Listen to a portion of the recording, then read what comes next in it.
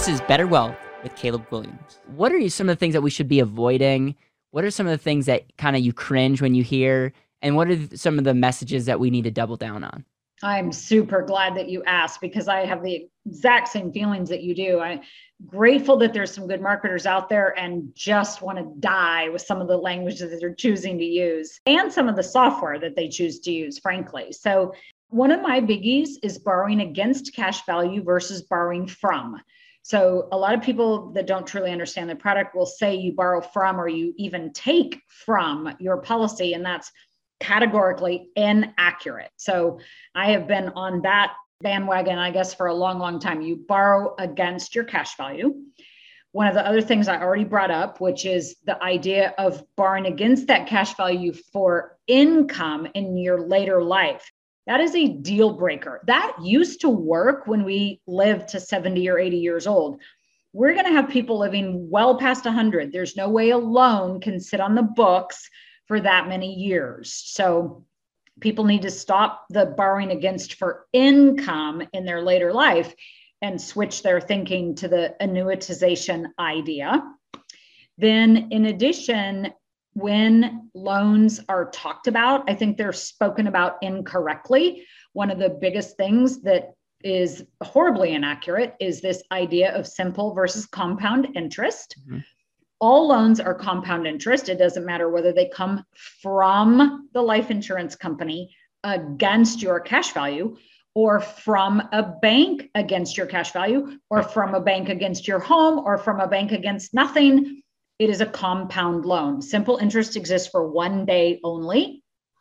So that's something that's quite frustrating.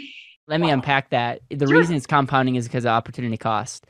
Each year that goes by, if you don't pay back your loan, there's a cost there. It's gonna, and everything compounds because over your lifetime. So it's either lost opportunity cost or a compounding loan. But there's no free lunch. And I do agree with you. The difference of, is this a simple loan versus a compounding loan? Well, all right, let's actually look at how the math works. And it's, yeah.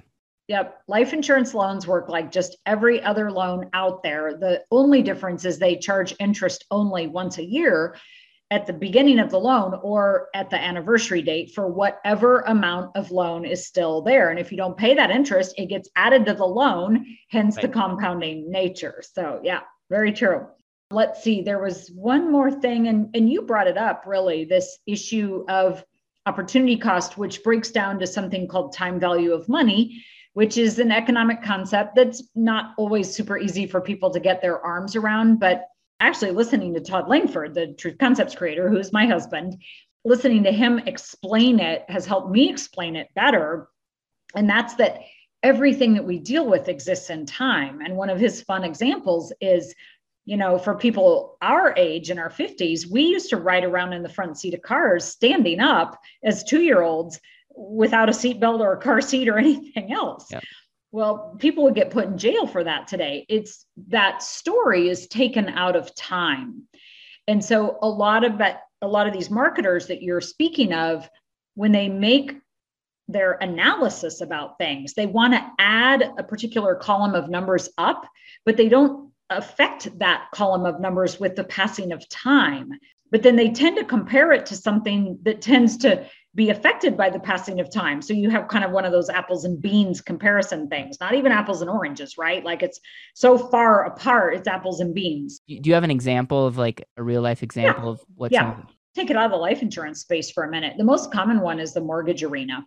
So the 15-year mortgage proponents want to just add up the interest. Yeah. And then worse, they want to add it up over 15 years. Yeah. And then they compare it to a 30-year mortgage that they will add up the interest over 30 years. Yeah. So you've got a time differential. You can compare the whole deal over 15 years, but you've got to compare both loans over 15 years or both loans over 30 years. And then you've got to add that time value of money in there because the interest on a loan doesn't exist in a vacuum. It exists over time.